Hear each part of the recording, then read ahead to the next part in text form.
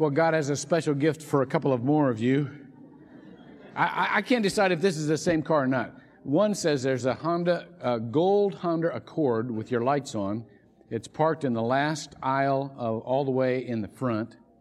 And then there's a Honda Accord EX champagne color. Now, I'm going to talk to the usher who the color reminded him of champagne. Is there something? No, I'm kidding. QCQ51A. We will still be here when you get back. We are taking all year long, as you know, to train people for ministry so that we can be salt and light in the world, so that we can be vessels of God's nature. That's what holiness is. Holiness isn't our goodness. Holiness is God's nature in us. And then as we live in the world, it seeps out, and people are blessed with His nature.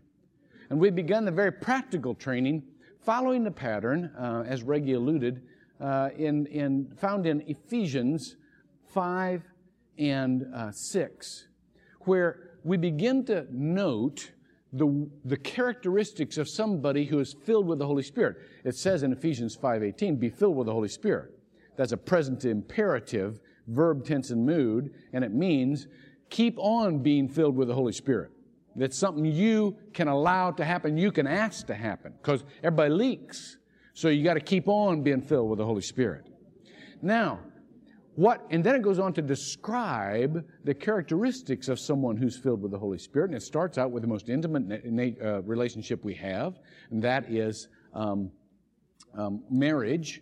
And it begins to describe the ministry that we have and the characteristics that Christ has in that ministry. First thing it says, submit to one another. If you are married and you have not yet learned submission, it's a hard lesson to avoid. You will learn it or you will suffer, because we are to be mutually submissive. We are to come underneath each other's missions and lift up each other's missions. Christ was submissive. He was obedient unto death. That's His characteristic, and it should be our characteristic. We are to learn proper authority in the value of the relationship between the parent and the child. We are to learn both how to respond to proper authority and how to exercise proper authority. That is out of the characteristic of the King of Kings and Lord of Lords, the ruler of all the universe. As we learn to do that, Christ is given into the world. We are to learn about peer relationships, about brothers and sisters. We are to learn how to complete one another. Romans 8:29 says that Christ was the firstborn among many brethren. Therefore, He is our older brother. And so we need to learn how to be brothers and sisters. We need to learn how to treat people who are equal to us. And we need to learn it better than Cain and Abel learned it. They competed. We need to complete. We don't need to compete. We need to complete. Our ministry to peers is to complete what they have started. And then, last week, we had a great lesson on extended family. Extended family. We talked about the genealogy of Jesus and how He had some real corkers in His genealogy. And we've got some real characters in our genealogy. But God, in His sovereign grace, mixed them all together to make us who we are so that we could pass on to other folks a special blend of ministry, so to speak. Now, Ephesians 6 goes on like this. Slaves, be obedient to your masters. It leaves off the family and it goes on to work. And for the next few weeks, we're going to be talking about work. We're going to be talking about, and this is a very narrow line because in the New Testament, slaves were a part of the household. They were a part of the extended family.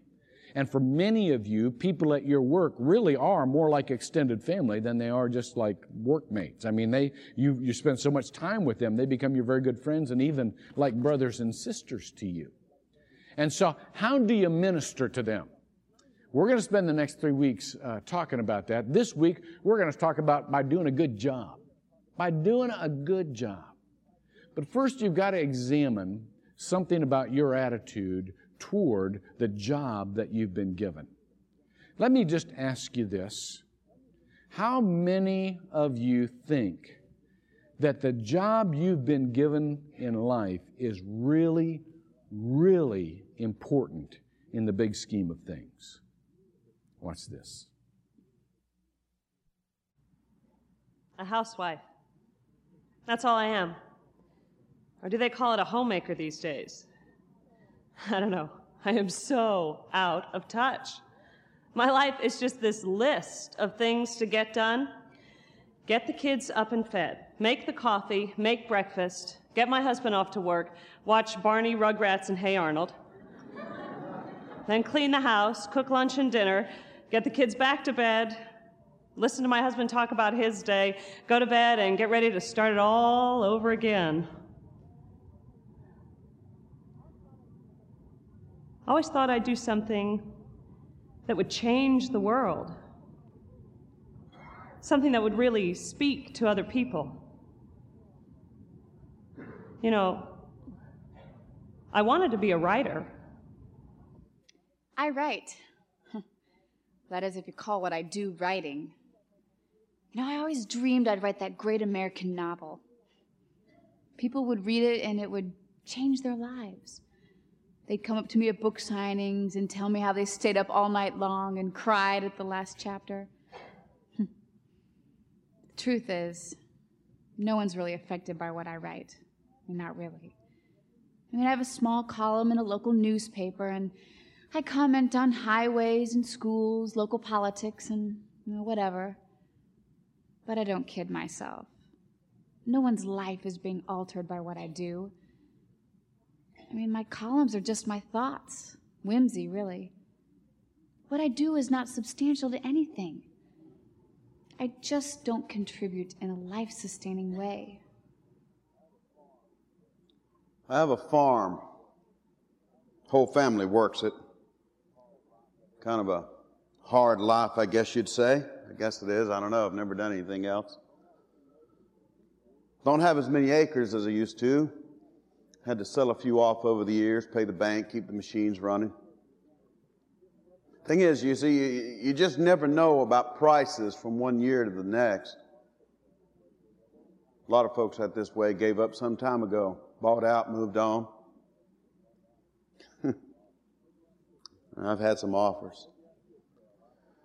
Maybe I should sell, I don't know. Thing is, there's just not a lot of family farms anymore, mostly conglomerates. Family farmer pretty much lost his usefulness. Sometimes I wish that I did something that helped people more. Truth is, though, what could I do? I didn't even finish high school. If I'd been smart, I would have gone on to college, been a doctor or lawyer. I've been practicing law for over 3 years now. I was lucky, I guess. Both my parents were attorneys. I went to a great prep school, graduated from Boston College Law School, and of course was immediately put on my dad's firm. Not that I'm cutting any slack around here. Quite the contrary, probably more is expected of me. I have no weekends. Holidays are a joke. And my social life consists of talking to my brother on the phone, occasionally. Sometimes I think about what it would be like not to be a lawyer. I mean, that's hard to do because I practically grew up in the courtroom, but am I really contributing anything? Out there, where it counts. Sometimes I dream of what it would be like to be really making a difference by having a family, raising kids, or just being a housewife. That's all I am.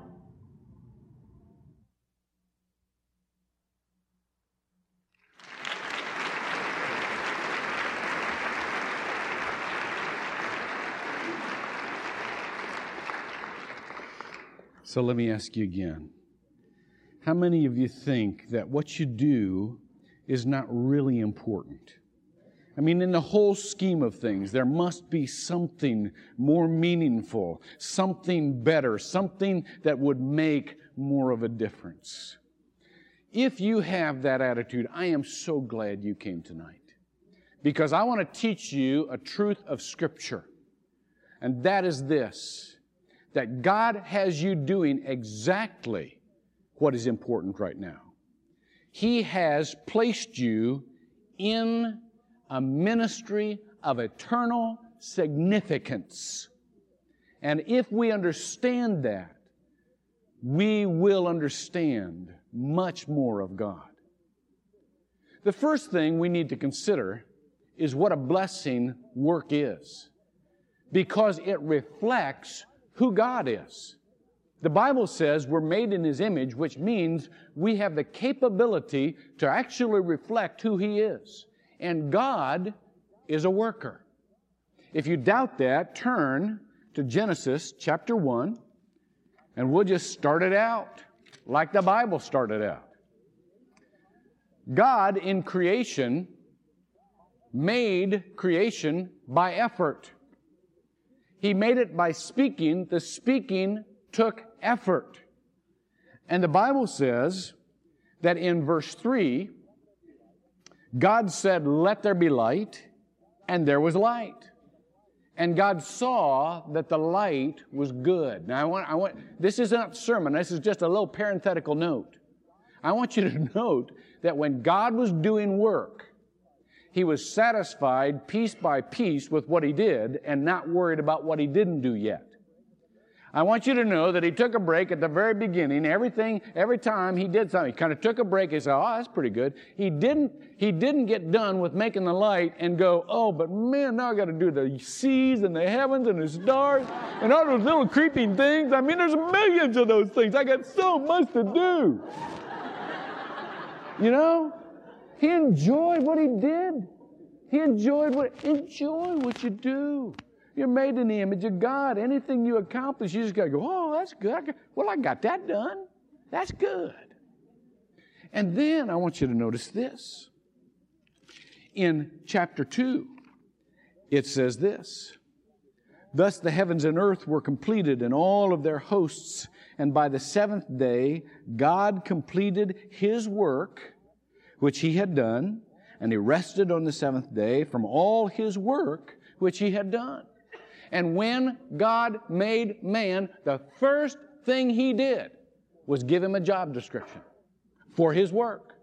Look at verse 15 of the second chapter.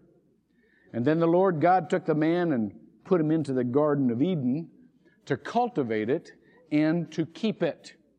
Work really comes in two general categories.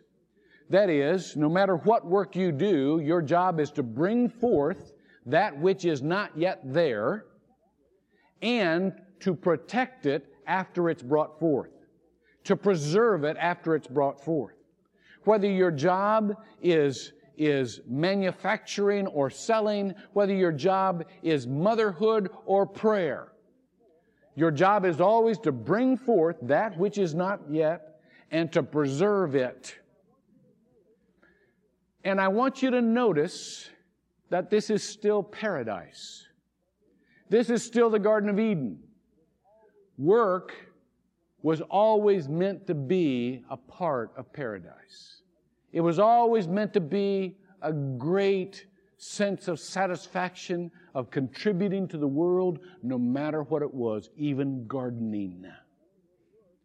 But there came a time when work took on a special hardship. Didn't mean it was bad, it just took on a special hardship. Turn to the next chapter with me, chapter 3. In chapter 3, verse 17, it says this, Then he said to Adam, and God said to Adam, "Because you have listened to the voice of your wife," there's another sermon here I'm not going to go to. Not going to go there. "And have eaten from the tree about which I commanded you, you shall not eat from it. Cursed is the ground because of you." Doesn't mean you're cursed. The work is not cursed. It's just going to be tough. This is the rule of the world. If you want anything good, it takes effort. That's the rule of the world. And it says it's going to be, when Adam did work in the garden, he wasn't worried where he was going to eat. He wasn't worried about the crops. He had all of the trees of the garden. It wasn't the thing about eating. It was the thing about doing something that was constructive. But now it's connected with the results. And it says, cursed is the ground because of you. In toil you shall eat of it all the days of your life. Both thorns and thistles it shall grow for you, and you shall eat the plants of the field by the sweat of your face. It's going to be tough. It's going to be tough. Work will not only be hard now, but it will be a hardship many times. But overall, you've got to remember this. Ecclesiastes chapter 3, verse 13. It says this, moreover, every man who eats and drinks sees good in all his labor. It is the gift of God. It is the gift of God. Even in Ecclesiastes, where he keeps saying all is vanity, he still says work is the gift of God. When all is said and done, it's still a special deal. It's still something to be happy about. Ben Patterson wrote a book one time, said there's really two types of people. One looks at their work with the attitude of the dwarfs who got up every morning and started singing, hi-ho, it's off to work. I mean, real happy. Or the attitude of the bumper sticker that you see very often, I owe. It's off to work I go. What is your attitude toward your work? What is your attitude? Well, this is important. No matter what your present attitude, it's important that you work. It's important that you put in the effort, that you recognize it as a blessing. It's important that you fight with everything you can the tendency toward laziness that all of us have. It's important. It's important. It's important that we understand. I read a book one time that talked about this evangelist. Jones was his name, and he would go and hold evangelism meetings, and people would come to Christ. But that wasn't the end of it, because the next morning, after they got saved the night before, he invited them back to another meeting called a quitting meeting. A quitting meeting is where you went and you publicly repented of the stuff you wanted to quit, of the sins you wanted to quit. And so here he is, and he's got this meeting with these people who have come to Christ the night before, and one of them stands up and says, I'm quitting smoking. Hallelujah, brother. I'm quitting drinking. Hallelujah, sister. And all the time, this preacher's kind of watching this one woman. She's not saying anything. Well, now back in that day, the preachers, you couldn't they'd just come right up to you and just right in your face and ask you what's up. And so he's kind of got his eye on this woman, and finally the meeting's almost over. She still hadn't said anything. He goes to her and says, sister, what are you quitting? And she looks at him and she says, Brother Jones, she says, I haven't been doing anything, and I'm quitting that. There you go. There you go. It is worthwhile to quit doing nothing. It is worthwhile to realize what God has put in you to give. I had a football coach one time, Bill Varble, who, man, I tell you what, for the kids who just went out and had absolutely no athletic ability, boy, he took it easy on those guys. You remember high school football. You go out because the uniform is a chick magnet. Not everybody wants to play high school. They just want the uniform. So there's these people out there with absolutely no athletic ability, and he just goes to say, honey, just do the best you can. But what he could not stomach was a kid with athletic ability who just tried to get by. Who just tried to get by. Man, he was on them like mud on a pig, saying, there is no way. He climbed their frame. Why? Because he couldn't stand unrealized potential. I want to tell you, God's the same way. He can't stand unrealized potential. He's given all of us something to contribute. That's what we need to contribute in the degree He's given it to us to contribute. So therefore, it is not just the activity of work or the attitude of work that is important. It is the excellence of work that is important. Our memory verse this week, Colossians 3:23. says, whatever you do, work at it with all your heart, as unto the Lord, not for men. You know why? One of the reasons is, with men, you can get by with just about anything. I mean, if you stay in a profession long enough, one of the things I'm most cautious about is ever hiring somebody that has been in the ministry for more than 10 years. Because you learn how to cut corners. You learn how to just get by. You learn how to look like you're really doing something when you're really not doing anything. That is true in any profession. So don't ever do your work as to men, because men will always give you the excuse you're looking for. God won't. Our God is a God of excellence. He's a God who pays attention to the details. If you have a doubt about that, turn to Exodus chapter 25. And when you get home tonight, I challenge you to read the detail of the instructions for the building of the temple. The details for the instructions for the actual building of the temple. Now, these people could have had a hi-ho attitude, but they had to come through with very exacting, practical action. That's what God expected of them. I saw a cartoon this week someplace of this clown that showed up at an office, and he said, I'm from the copier repair company. He had a clown suit on. And he said, I came because you reported that your copier is broken down, and I just wanted to make you a little bit happier about it. That's not what they need. I see so much in the world, people trying to change people's attitudes. Well, go ahead and change people's attitudes, but do the work.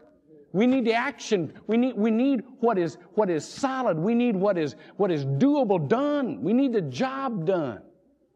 And so God, for the next, you can start at, and we won't read this tonight, but for the next 6 chapters, God gives detail after detail after detail after detail of what He wants done in that temple. Now here comes the question. Do you think those details are as important as the worship that will take place in the temple?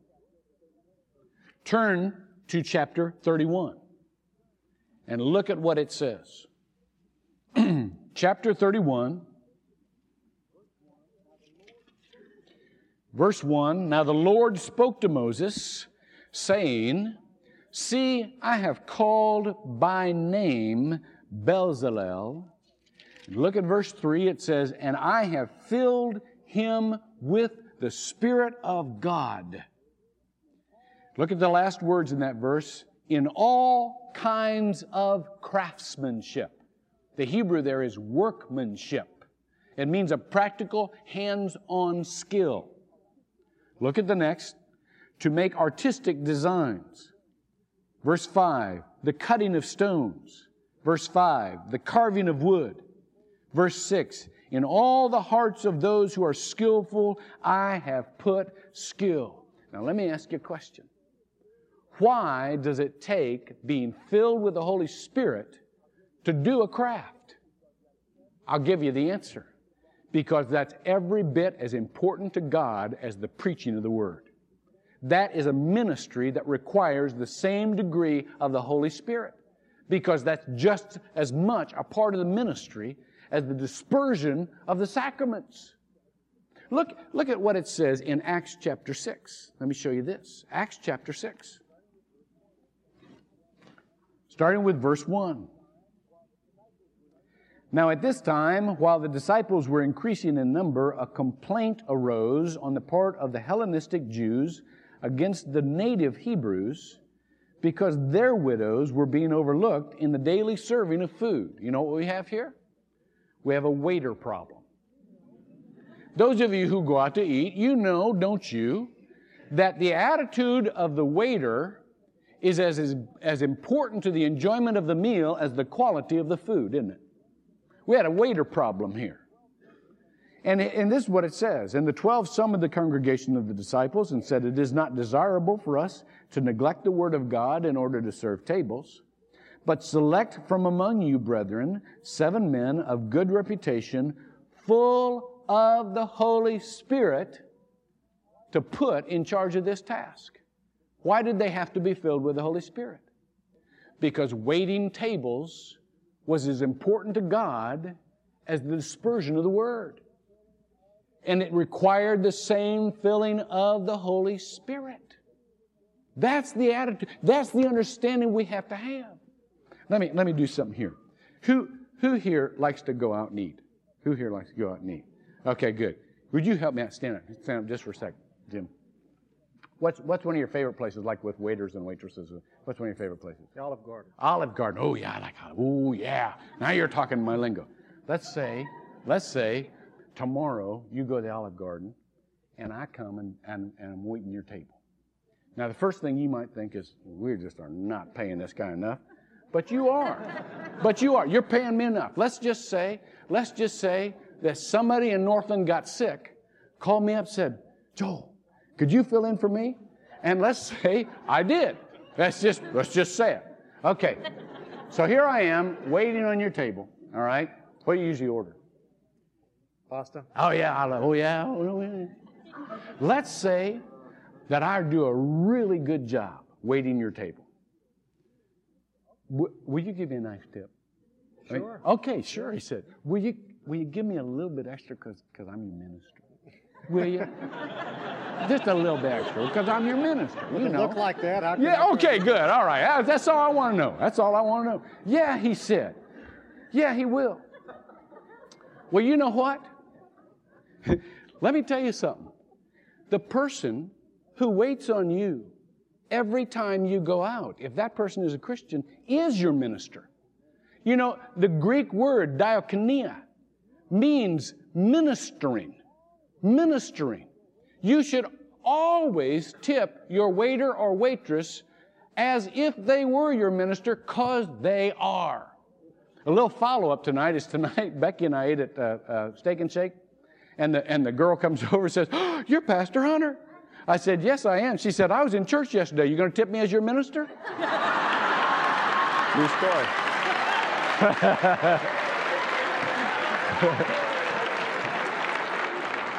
I said, "Yes, I am. Yes, I am. Thank you for listening."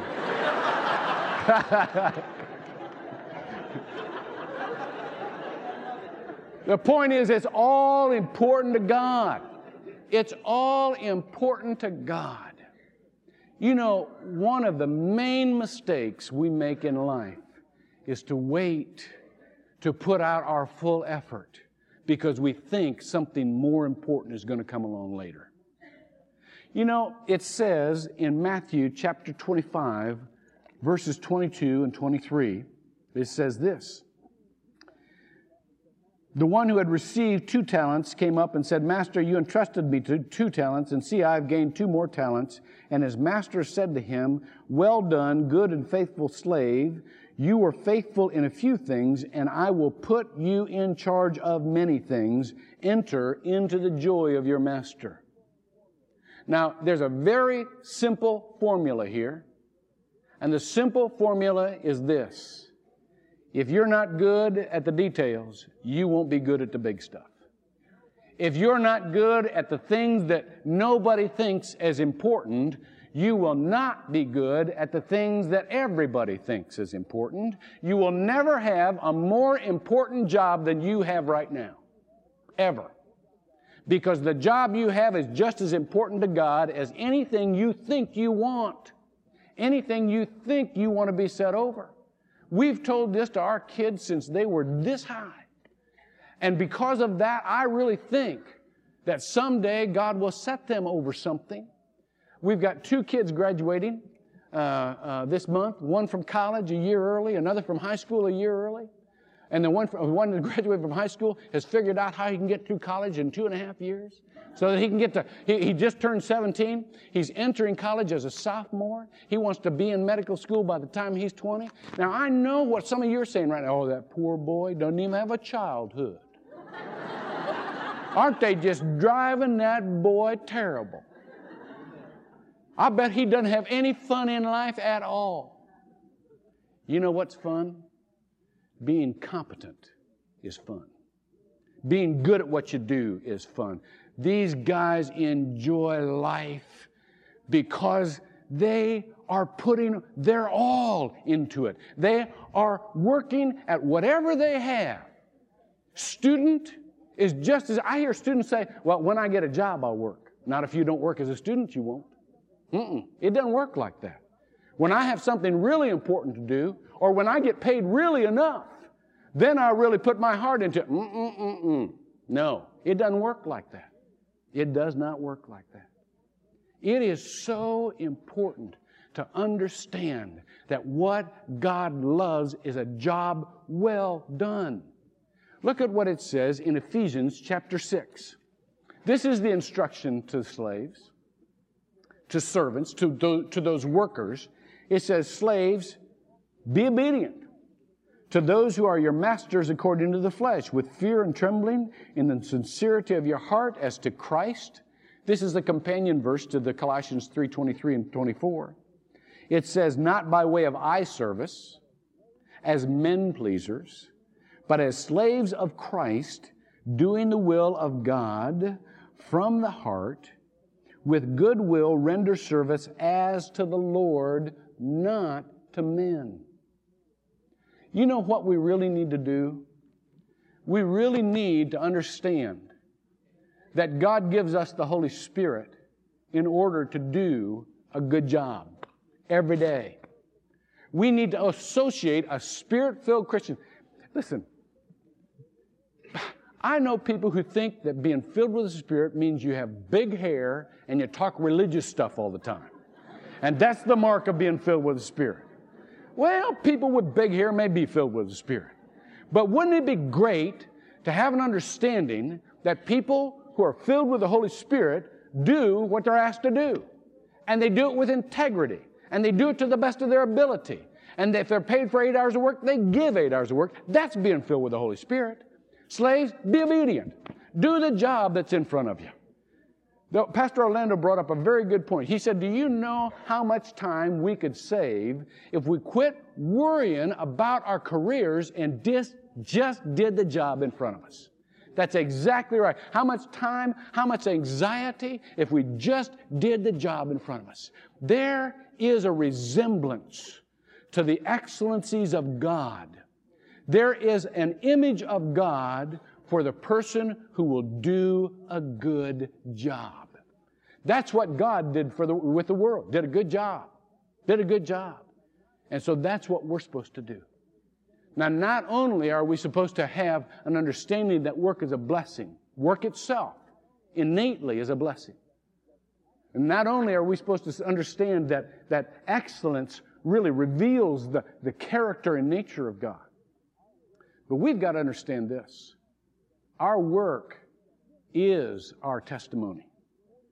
Do you understand that 40% of the people in this country, what's supposed to be a Christian nation, 40% of the people in this country will never darken the door of a church, ever, or a synagogue. The only thing they see that is of God is you at work. You. Now, let me ask you a very serious question. Do you think they care what your theology is? They don't care what your theology is. What they care is, are you pulling your weight? Are you doing a good job? When you are competent, when you do what you need to do with excellence, you build the credibility that when you do speak of God, they will listen. If you lead off with God, what's that? Or if you're sloughing off on your job and you speak, you're actually building a disrespect for God. If you don't do your job well and you're trying to witness, forget it.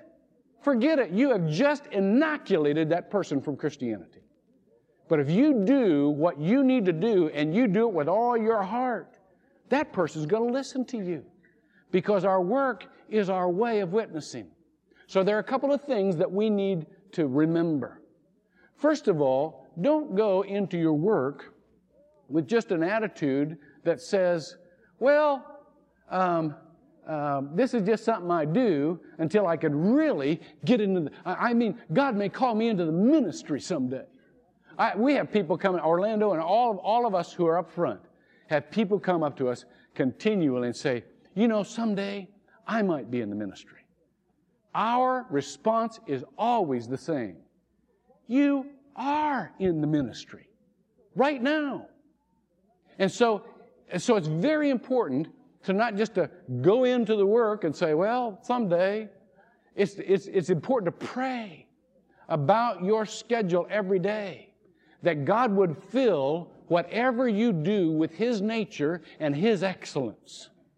It's kind of like the little girl I heard of one time who was coloring a picture for her dad. And she had her crayons out, and she was concentrating so well. Said, Daddy, I'm coloring a picture for you. So she got this little picture all ready, gave it to her dad. Her dad was shocked at how good it was. He said, honey, this is fantastic. How do you draw so well? She stopped for a moment. She said, well, first I think, and then I draw my think. You know what, Christians? First we pray, then we do our prayer. That's the important part. No matter what your job is, pray about it. Wake up in the morning and say, Lord, bless not only the details of the day and the actual physical work of the day, bless the people who are around me. Because I know that this is a responsibility you've given me. I know that. I remember a long time ago, remember when Albertsons used to have a advertising campaign where they went to the supermarket, and there's this little guy standing in the produce department. And his line was this: Joe Albertson owns this supermarket, but the produce department is mine. I want you to know God owns this world. Psalm 24:1 says, the earth is the Lord and everything in it. Everybody knows God owns this world. We're simply stewards. But your area of responsibility is yours. He's given that to you. And He's given it for a purpose. If you have your scriptures, it says in 1 Peter chapter 4, verse 10, this. 1 Peter chapter 4, verse 10.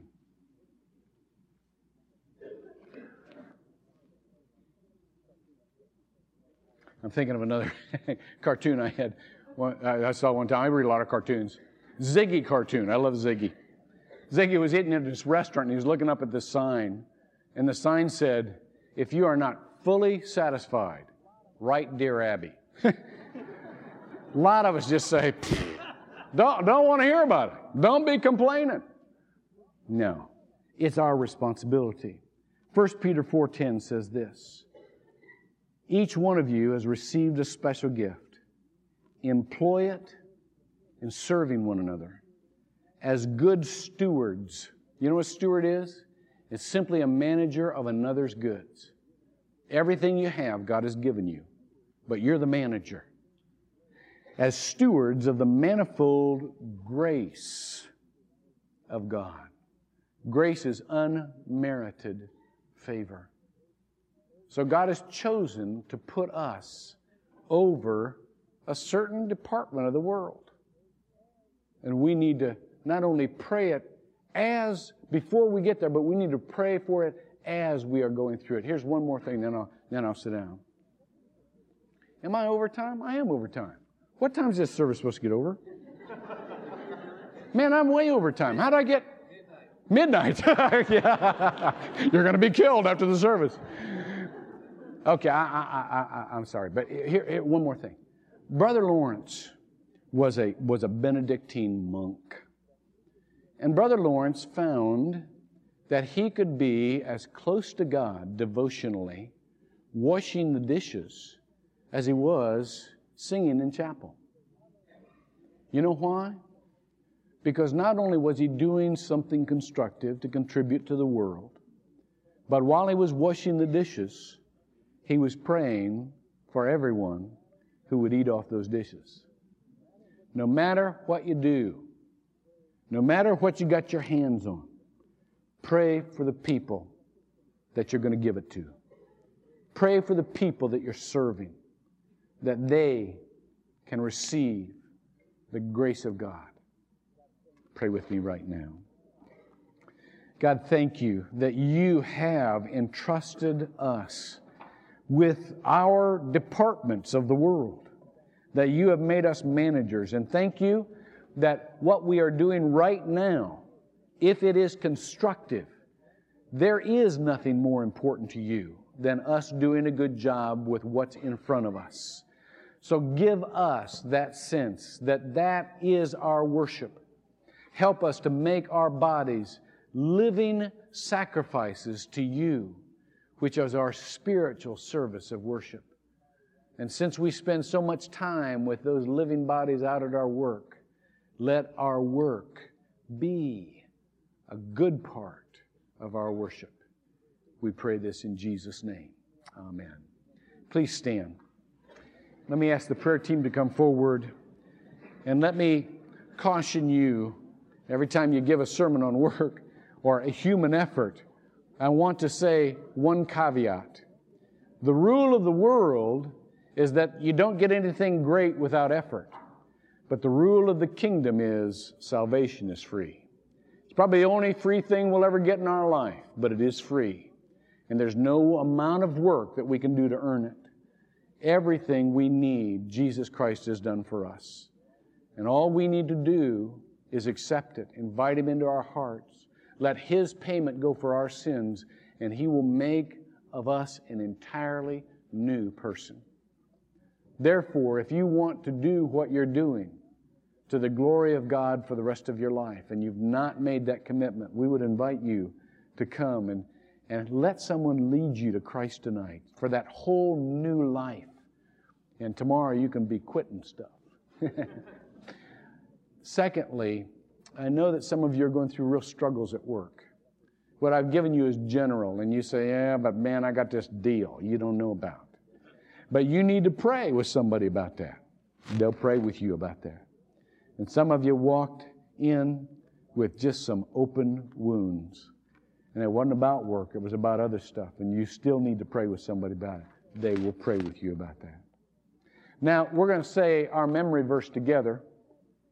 And it's going to be on the screen. And for those of you who did memorize it, you can close your eyes and say it. And the rest of you, just let's read it, okay? Let it sink into our hearts. Whatever you do, work at it with all your heart as working for the Lord, not for men, since you know that you will receive an inheritance from the Lord as a reward.